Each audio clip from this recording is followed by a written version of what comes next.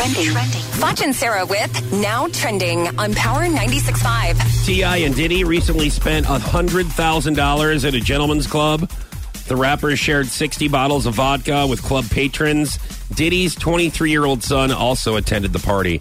You know, that's so awkward to go to a strip club with your dad. Why?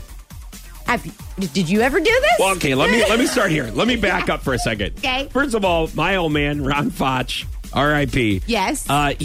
There's no way he would never take me here.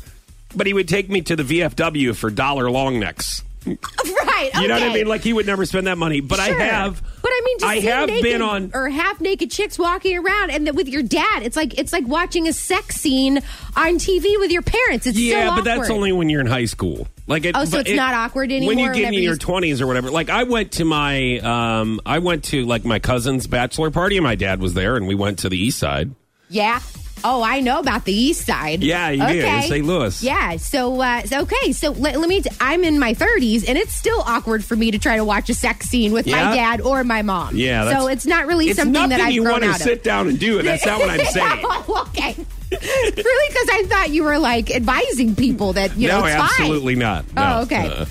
Okay, so Lamborghini recently gifted the Pope with a $219,000 sports car.